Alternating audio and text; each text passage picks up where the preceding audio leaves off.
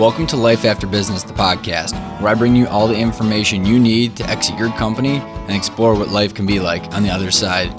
This is Ryan Tansom, your host, and I hope you enjoy this episode.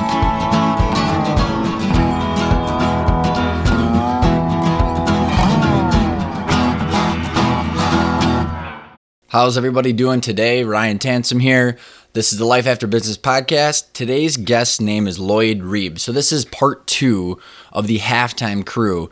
And man, did I have a blast today talking to Lloyd. He currently is an author and associated with the Halftime Institute. He's been doing it for about 17 years.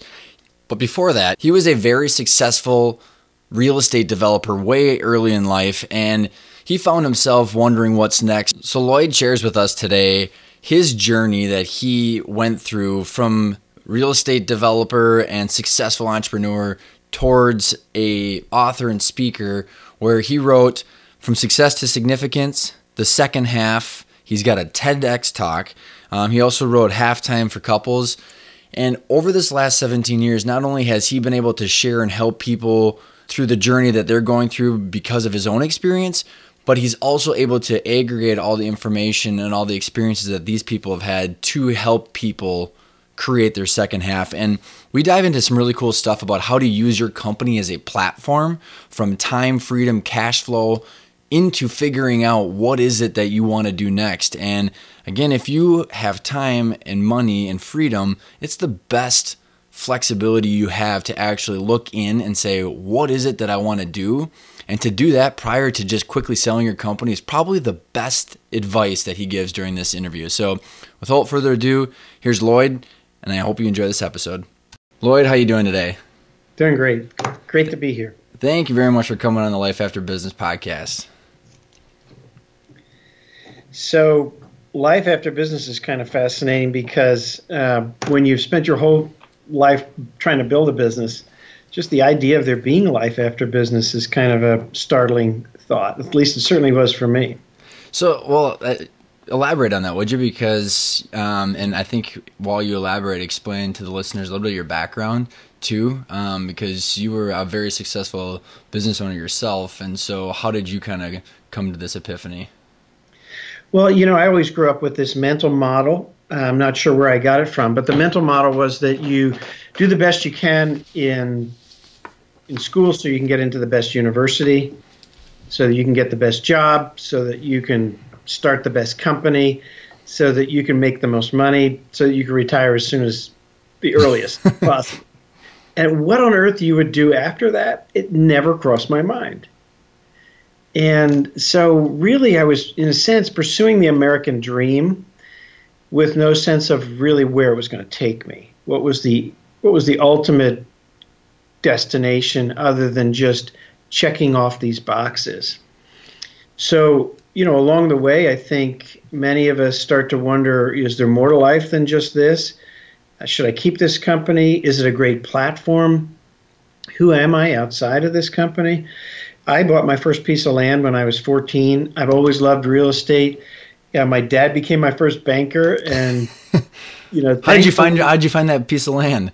14 years old. I grew up in Philadelphia. We went to the Jersey Shore in the summer, and one day on the way home from the shore, he said to my mom, I don't think our kids are going to be able to afford land at the beach. It's going up in value, and it's just going to become unaffordable.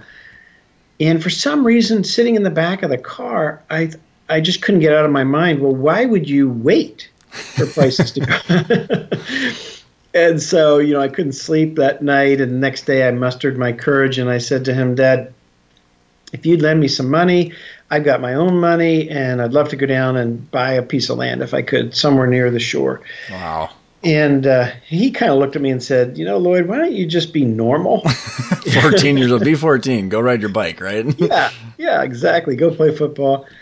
But he took me down there a few weekends later, and I found, 5 acres of basically tick-infested pine barren in South Jersey. But it got me hooked on this idea that you can create wealth and you can take risks and you can see opportunities. And then it just took off from there to, I went to McGill University in Montreal, got a wonderful education, and I bought an orchard and started developing. The first project was subdivision, and we were just married. I was 21, 22 or something like that. And we just leveraged everything we could possibly think of to try to find, the money to buy this orchard and start the process. But it got me addicted to this idea that you can just build whatever you set your mind to. But not a lot of thought about where that would really take you. I'll just say, so all of, the typical advice that it sounds like we've all heard, which is grow, get bigger. It's the addicted to growth mentality of owners of the American dream, like you said. I mean, did you ever get any advice about what's after that? No, I saw some great models, and that was very helpful. I saw some models of people that were, 15 years ahead of me, that were successful in their business, but had a broader perspective on life than just running up the score and growing their net worth. And that forced me to stop and think a little bit about what I was really doing. And then when I got to about 30, I took a trip through Asia. And my partner and I went to Hong Kong and stayed in a nice hotel downtown and sightseed.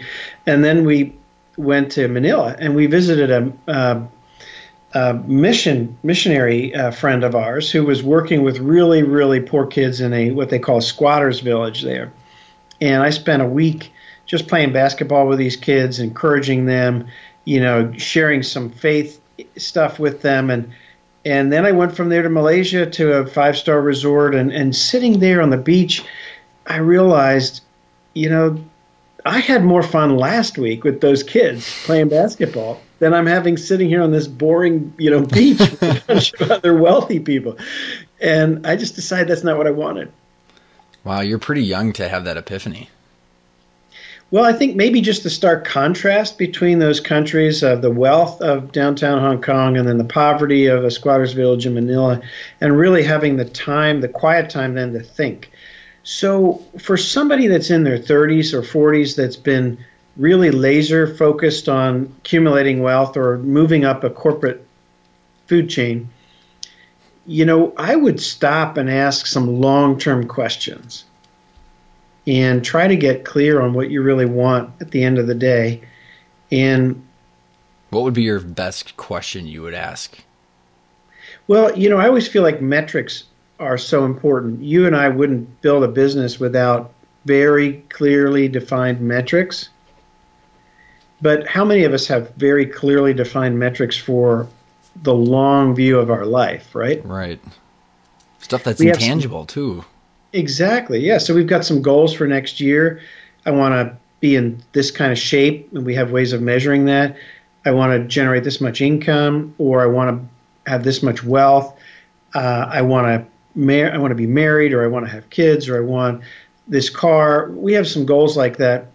But the question I would ask is, if my life turned out perfectly, what would the elements be? And that's a metrics question. Now, the metrics doesn't mean they're all numeric. So you have to delineate between what you want to measure and how you would measure it.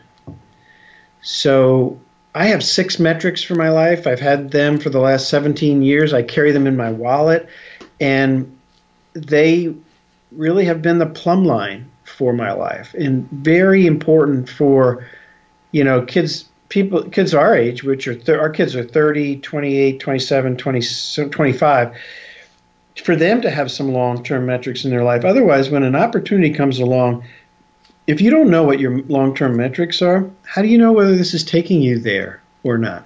So where were you when you created yours, and how did you land on 6? Was that all you thought of, or was there an actual framework that you put into place, or how did that go?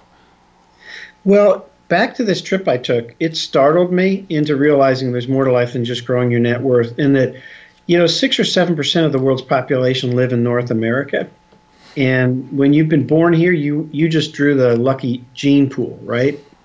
So that there was a lot of pain and suffering in this world. And actually, I'd find more joy and fulfillment if I used my time and talent to not just acquire more, but to make an impact in people's lives in this world. So that was the first thing that changed my frame of reference about what really mattered in life. That combined with my faith and kind of learning a bit more about who God is and leaning into that. And I know not everybody's coming from a faith perspective, but for me, that was an important piece. And then, so then I met my mentor, Bob Buford, who wrote the book Halftime. And he's the one that asked me that question. He said to me, Lloyd, you trundle here into my office with these goals every year, but you've never told me where you want them to take you. That's a pretty good question. Some of the best things in life are just a really simple, profound question. How'd you answer him? I said, I really have no idea. He said, so I want you to take this summer and any time that you got free, that you're not focused on family or business or whatever, I want you to just work on this question. If your life turned out perfectly, what would the elements or what would the components be? And so I did. I wrote pages, and I distilled it down to one page, and then I distilled it down to the 6 metrics that I have now, and that was a very important piece. So, if life has 2 halves, the first half is really about making a living, and the second half has the potential to be about making a life.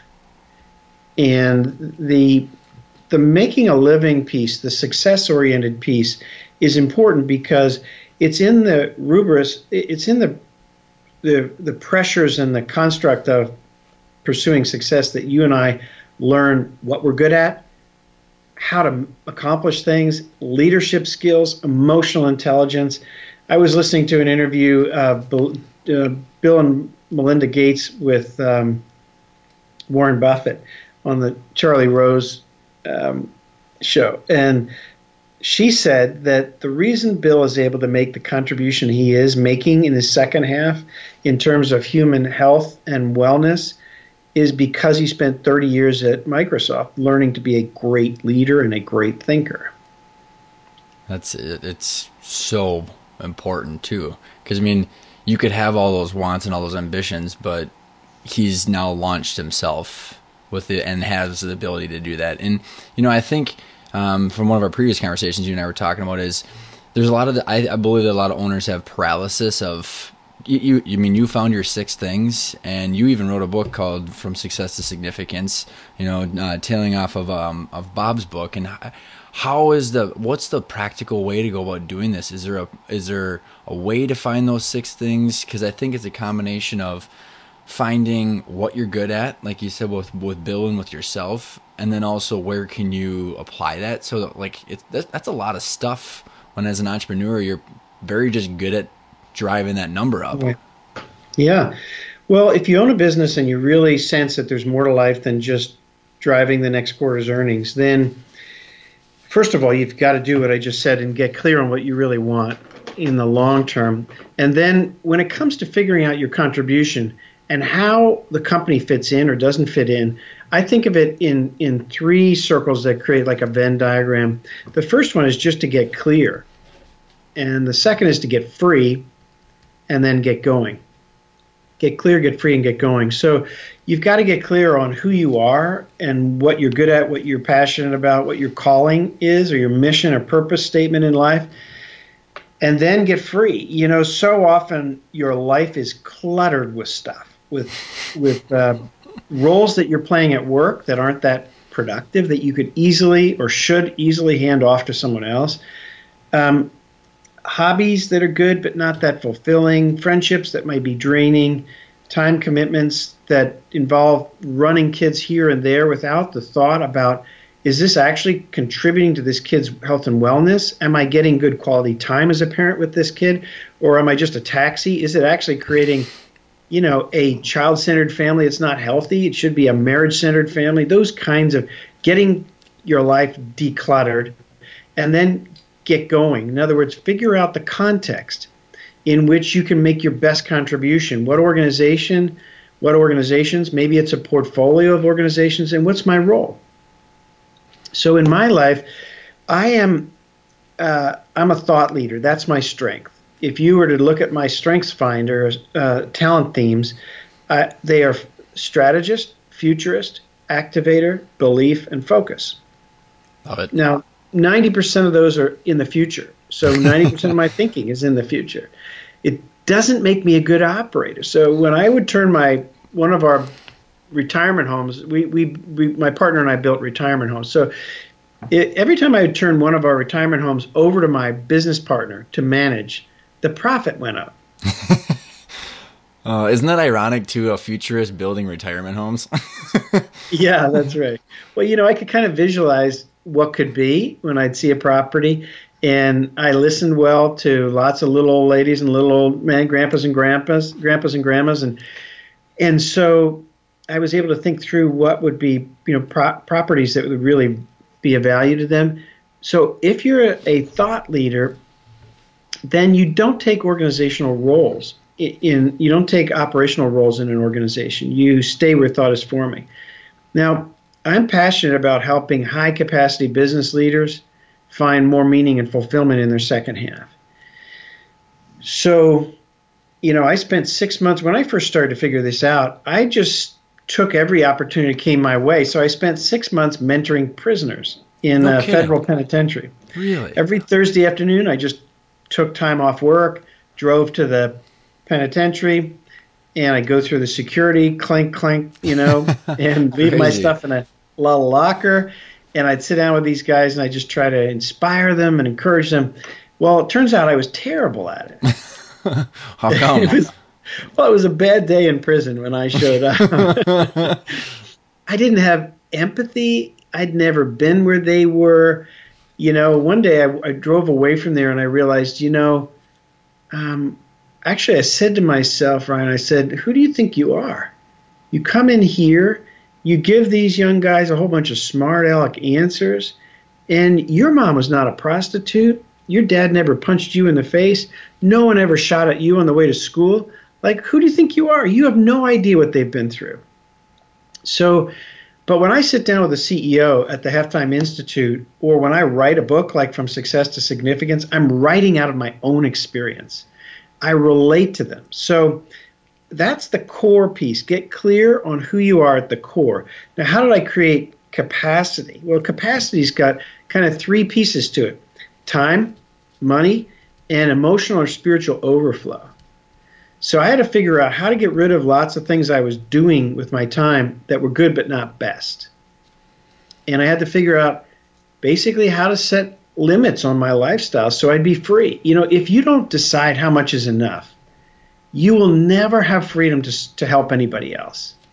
Well, so that is, I think, one of the biggest, challenges that owners have and entrepreneurs, right? Because, you build this beautiful prison, right? Because everything you do and every time you say yes, you're driving up the quarterly earnings, but you're not driving more emotional freedom, right?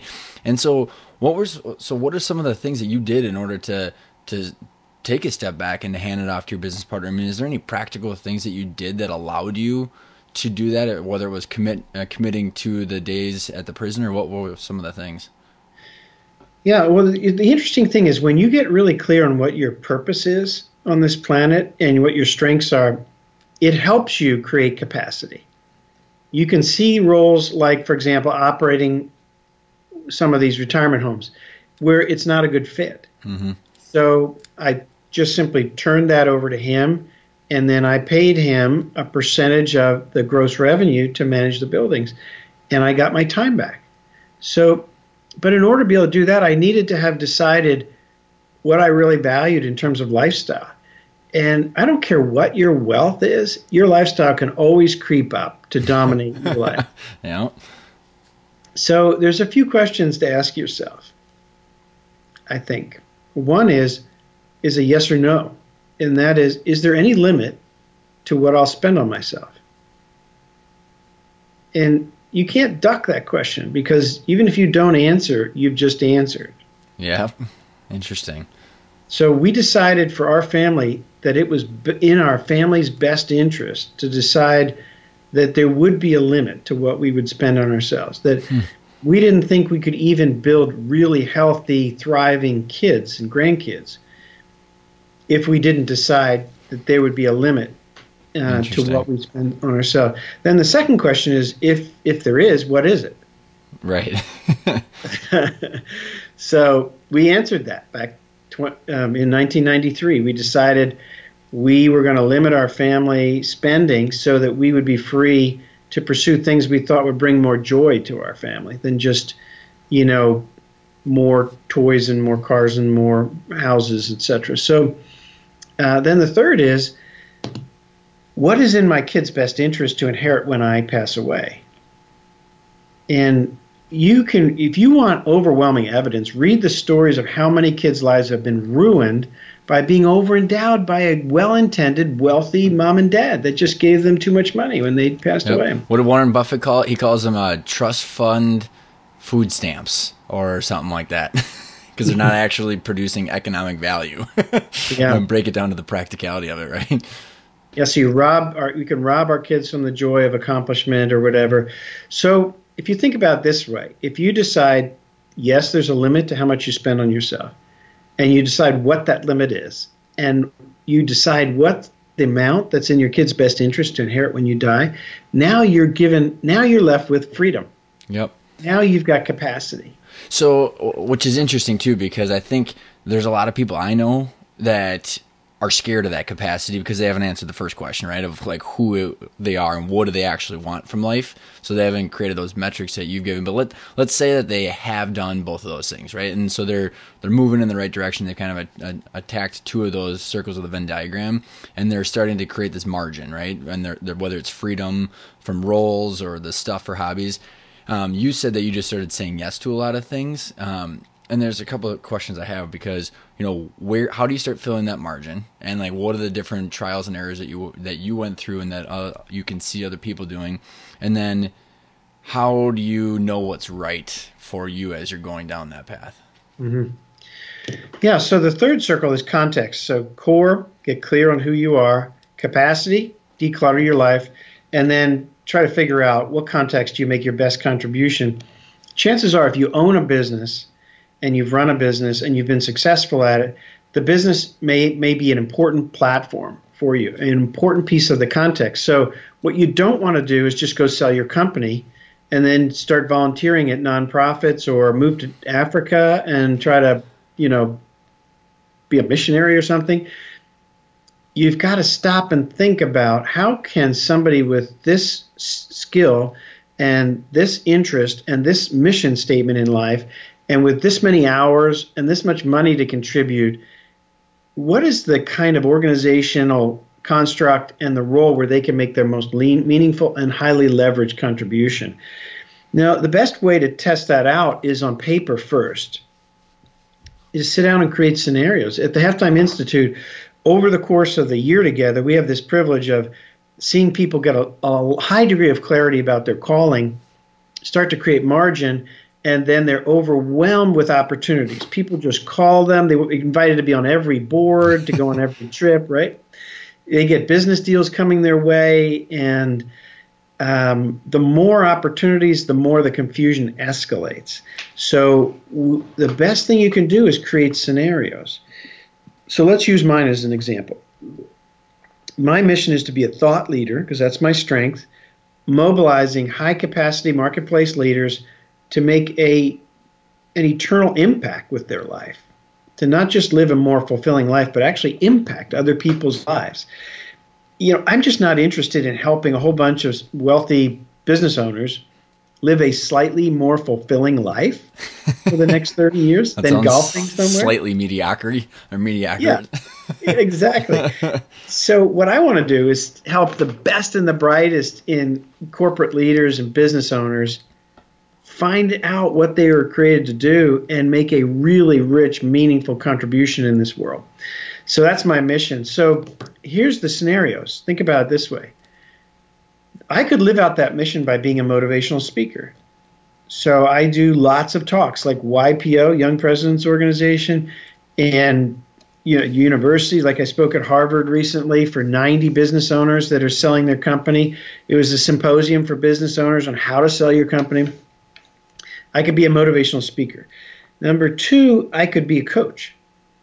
And that would be rich and fulfilling and very relational.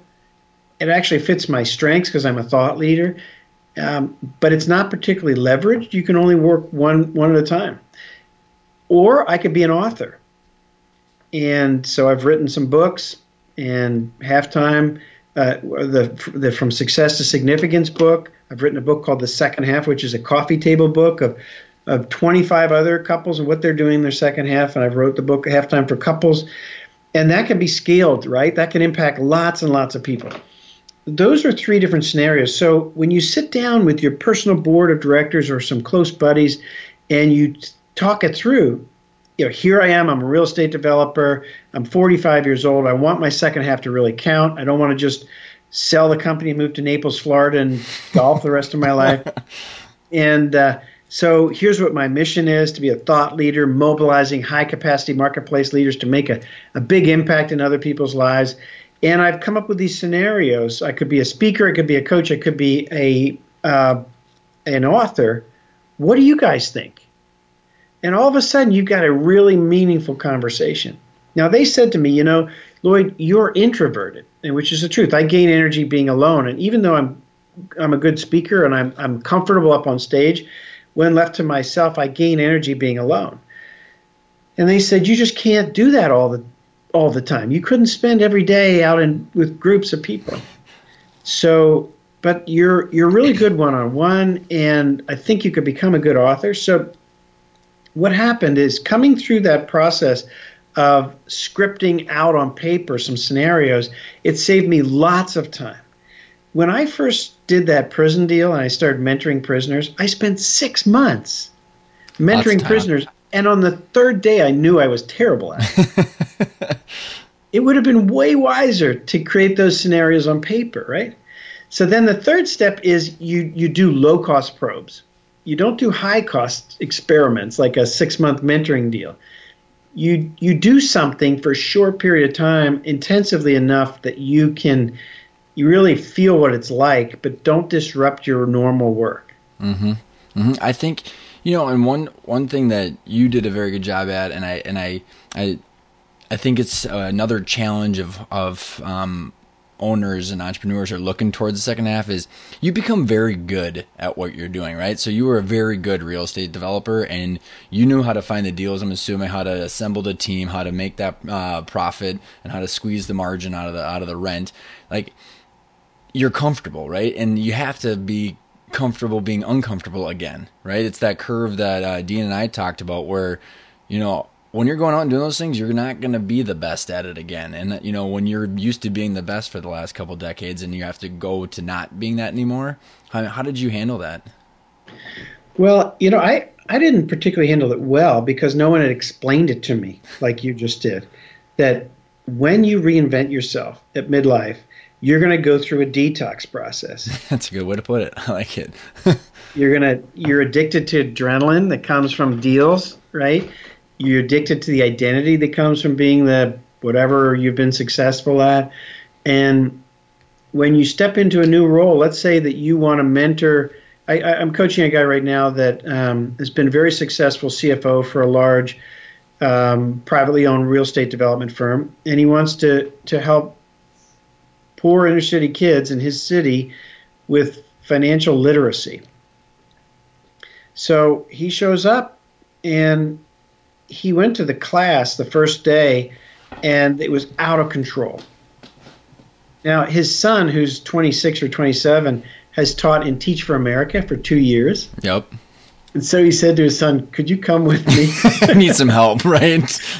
His son had the class figured out in 13 seconds, and he's just a master at it. He said, so he's got his son teaching him. Think about that. His son's teaching him how to help these kids with financial literacy. What a cool dynamic. And that's a humbling process, isn't it? Yeah, and what a cool dynamic, and being okay with that too. It's so I think, as you start to put all these different pillars together too, where you have to know who you are, where you want to spend it. And I think, again, Dean and I chatted about it a little bit, where you don't have to go hand out lunches, and you said you don't have to become a missionary, and using your skill sets where my old industry was the IT industry. Like, if you're super good at technology, can you build a platform for a nonprofit. I mean, so you're still using your skill sets. You don't feel like you're wasting them, right? And are you familiar with the term flow? Yeah. Yeah, and it's I always bring it up because I love it because I mean it's Mihaly Csikszentmihalyi's perfect definition of happiness, right? And it's the perfect tension between challenges and your skill sets, right? And so when you're reinventing yourself, you go into the quadrant of anxiety because your challenges are bigger and greater than your skill sets and how you're figuring that out. So is there anything as owners are trying to go about the second half and they're doing things like that, any thing that you've seen that's worked, that how they can address that? Yeah. Well, what we bake into the Halftime Institute are two kind of parallel things. One is you've got to understand that there's a head journey and a heart journey in midlife renewal. And the head journey is figuring out, what am I going to go do with my time? And most of the common mistakes there are so common that with good help and coaching, you can avoid them. Like, for example, Ryan, one of the common mistakes is that even the most talented executive jumps to the solution too quickly. They just all do it because the pain level's high. But the heart journey is the part that you really have to have in your mind, that along the way, as you reinvent yourself, you are allowing your heart to change. You're really maturing. You're growing beyond an identity that's wrapped up in being a IT company owner or a real estate developer. If the only thing that defines who I am is what I do, isn't that kind of pathetic and immature? So my identity can be reshaped in this process, and it's very freeing, but it's not easy. So when you had people because I think that you addressed it, and I even went through it, and at my younger age, where like, what do you do after you sell? You're just like, gah. And so when someone said, what do you do? They're in turn asking, who are you? Because they're trying to take all these assumptions and generalize you to kind of assess you. Like, how are you? Did you immediately switch to a thought leader or a prison therapist, or what was it? Yeah, and thankfully I didn't ever say prison thing because I was so terrible at that. But what I did start doing was I would say, well, I used to be a real estate developer and I own such and such a building. If they knew it, Mm-hmm. I mean, just think about that. That's pathetic. I used to. Yeah. I said it for like a year and a half, and my dad did too for like a couple of years. Like, so what do you do? Well, we used to own Imaging Path, and you're like, who cares? What? What is that? Yeah. Exactly. And, the funniest story about that journey was I was coaching a guy that was a senior executive at United Healthcare. And he wanted to mentor young kids downtown LA. So I asked him to go find one and spend a day with him. And he called me back 10 days later and I said, how'd it go? And his first comment was, the kid had never heard of United Healthcare. I bet you that was super refreshing. He's like, my business card carried no weight. And that's the part, and so then you've got to reshape. Part of the heart journey is to reshape your performance standards. What makes a good day? If this guy invested the whole day mentoring one little Hispanic kid downtown LA, and the kid got a sense of who he really was, and as a result, it changed his self-confidence, and he stayed in high school or something, is that worthwhile versus running a $17 billion piece of United Healthcare's business? Even just learning the value of interdependence. These are important heart journey transitions that happen at midlife. And if you look at the people that are thriving at the end of life, it's not just because they made a whole bunch of money. It's because they let their heart and life get transformed in the process. And so the idea of finishing great is rooted in not just figuring out what you're going to do with the second half of your life after you sell the company, but who you're going to be. Yep. And, when you say finishing great, Finishing Big is one of my favorite books with Bo Burlingham. I think you're familiar with him. And what I realized after we had sold, because there was a lot of reasons why we ended up selling, but we had not gone through your 3-step process. We had not done any self-maintenance prior to that. Me just particular because of my age, but my dad, because he was living and breathing the business for 20 plus years. And it's this theory of margin in the platform of using your company, because I think there's a lot of push for all these business owners to sell their company and to quickly do it. All the advisors make their money off of the transaction, so no one's actually giving them this kind of advice, and it's getting the margin to give yourself freedom and time to look at your heart, right? I mean, is there other things as they're looking at the platform of their business and the cash flow and the community, and how do they deal with that kind of overlap? Yeah, so usually you want to begin reinventing yourself long before you sell the company, a couple of years before, at least a year before you sell the company. And the reason is because you have to go down into this tunnel of confusion before you actually come to some degree of clarity about what you want to do next. And you can't decide about whether you need the company or not until you have some clarity about what you want to do next. And so many guys come out the other end of a business sale and they realize, I just gave up the platform I needed. Yep. Well, and think about just a personal experience, and I think, I'd love to hear how you're using your real estate platform to do it. So I'm on a nonprofit board right now, and, we do fundraising. And I'll tell you what, it's a heck of a lot harder when you don't have a bunch of vendors that you can say, hey, by the way, I'm not buying the next couple $1 million worth of parts and inventory if you don't give me a check. You know what I mean? So yeah. Versus you got no leverage. You got no community of people that can help leverage whatever cause it is. Yeah. So that's kind of the first deal, is to get really clear on what your calling is and what you're going to do next before you decide to sell the company. And then think through about how to use the company, if it fits, how to creatively use the company to make the kinds of impact you want.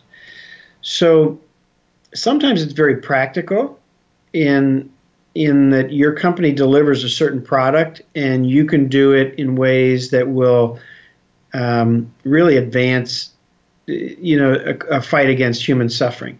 So, for example, my daughter, Jenny, works for Water Mission in Charleston, South Carolina, and they are an engineering firm that delivers clean water, sanitation, and hygiene to poor communities around the world in a way that enables them to keep their respect. They actually own the facilities, but they're largely funded by U.S. generosity, and they make a little bit of money to keep them maintained. Just a really sustainable model for clean water, sanitation, and hygiene. And well, the big water containers for these filters are sold to them by a big company that is privately owned that does it at cost. And that's a very compassionate cause coming right out of the business that you can't do if you don't own that business, right? Mm-hmm. Then there are other more less obvious ways that you can use your business. For example, Tana Green was abused when she got married when she was 16. She became pregnant and got married at 16. Her husband beat her up from 16 to 20, and then she left. Well, as you can imagine, when she got to midlife, she'd built a company, 2,500 employees, but she's passionate about domestic violence. Well, now she's got, I think she said 4,000 employees, and they're almost all minimum wage. You can guarantee that some of them are being abused in domestic violence, and even some of them may be perpetrating domestic violence and need help. So she's got a platform right there with the passion she has and a voice of credibility into their world. And because she's the CEO of a big company, she's the chairwoman of the Domestic Violence Center in her city, and she brings all those leadership skills. If she didn't have the company, she couldn't impact either of those. I mean, she wouldn't have the credibility to be the chairwoman of this big board. She wouldn't have the money to put into that ministry, and she wouldn't have the 4,000 employees that she could speak to with a very firm but compassionate voice. I love it. So you got to think that through. What I do now with the guys that come through the fellows program at the Halftime Institute is I sit down with their management team and I give them, each of the people in their management team, 3 Post-it notes, and I say to them, I want you to assume you own this whole company. And you can make 3 meaningful contributions in people's lives around human life without negatively affecting the bottom line of the company. Write down what they would be. What do you care about? So they're busy writing them down. And then I go to the whiteboard and put 9 boxes up. So along the vertical the axis, I put three labels. First of all, your employees and their families, and then above that, the company suppliers and customers, and above that, the communities that you work in. And then across the horizontal axis, I put three labels. First is physical needs. The second one, moving to the right, is emotional needs. And the third, moving to the right, is spiritual needs. So now you've got a matrix of 9 boxes, right? It's everything you could do. That's the full spectrum. So I just asked the management team to come up and stick the Post-its where they belong. Come up, tell us what you wrote on your 3 Post-its and put them where they belong on here. And before long, Ryan, they don't even remember that I'm in the room. I bet you they just get super into it. I love it. Yeah.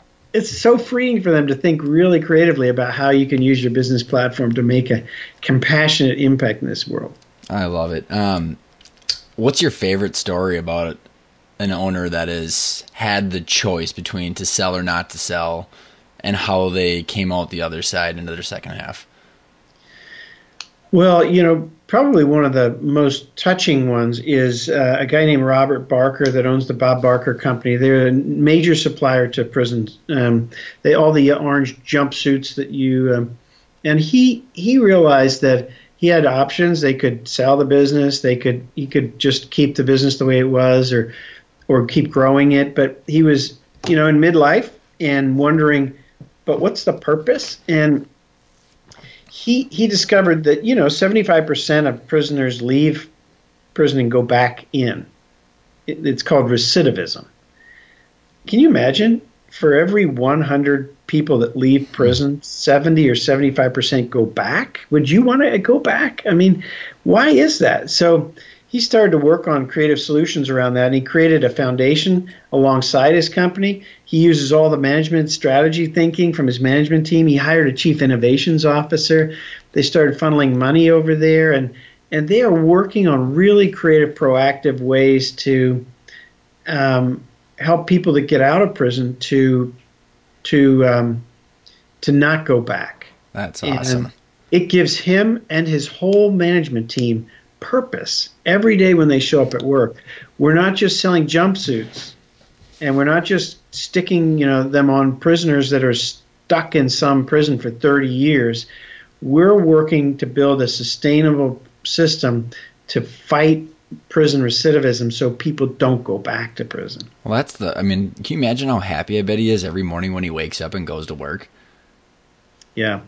Have you ever, we won't go down this rabbit trail, but have you ever had any of these people that have looked at their corporate structure and turned themselves into a B Corp, which is like Tom's Shoes, where a portion of their proceeds are actually going to a charity?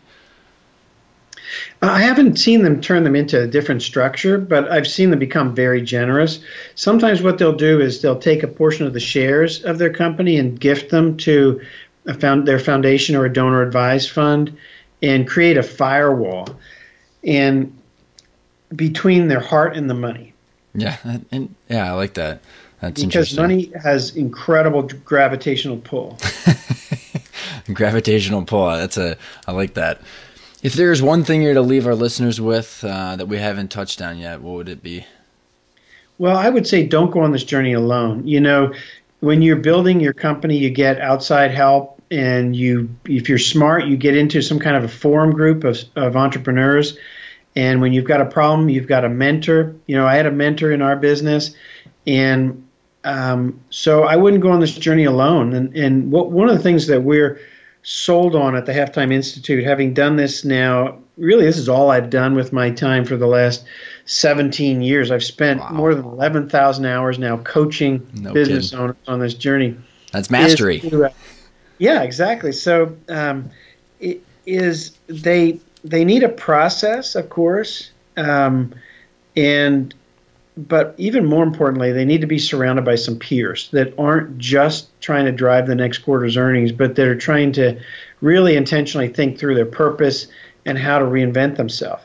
So we make sure that everything we do at the Halftime Institute, we're surrounded with a cohort group of peers, and you've got expert coaching, you've got a process, it's built around case studies, and you're surrounded by peers. So I wouldn't recommend doing it on your own. I always recommend people that they get surrounded by peers. And when it comes to this idea of making your second half of life the very best, most creative and productive season of your life, you're swimming upstream. This is a culture that every time you look at a retirement ad, people are just goofing off, traveling somewhere, golfing, stuff that would be significantly meaningful for the first few weeks. Right, if that. So you're swimming upstream. You need to be surrounded by people that don't think you're crazy, that you want to make a really meaningful, lasting contribution. I think that's huge because I've said it in other interviews, and when you're an owner and you're writing the payroll checks and you're holding the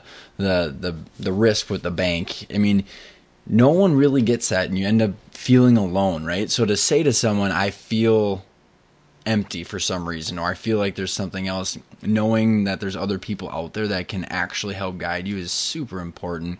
And then, your book about having this journey around couples too is pretty significant because, I don't think that it's possible if you got a spouse to do it without each other, because again, to come home one day and Dean said that his wife immediately thought of it as risk for her, and making sure that, you're having open dialogue with everybody around it. Any final words on that?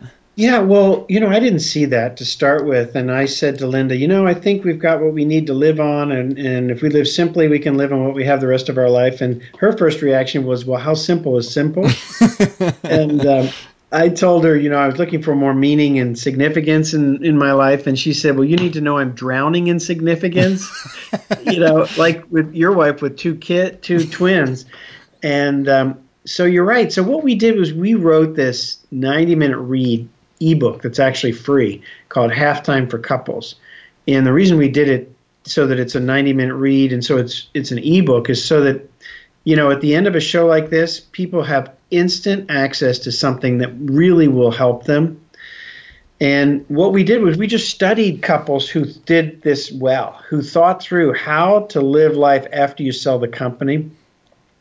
And like you said, life after your company is got to be intertwined with your spouse if you want it to be fulfilling and if you happen to be married. So, yeah, Halftime for Couples is a great read. It's not our advice. It's not our wisdom. It's the composite of the journey of many people that we've had the privilege of knowing and observing and interviewing. So you can just get it at halftime.org/couples. And it's a great tool just to get you started on the right foot. And I'll put it in the show notes, too, for everybody. Lloyd, if there's a good way for listeners to get in touch with you? Yeah, best way is lloyd.reeb@halftime.org. And obviously, halftime.org is the website where you can find out about what's happening near you. And, I do about 80 talks a year, so chances are I'm doing a talk in your city. I love it. Lloyd, thanks for coming on the show. Appreciate it. Thanks, Ryan.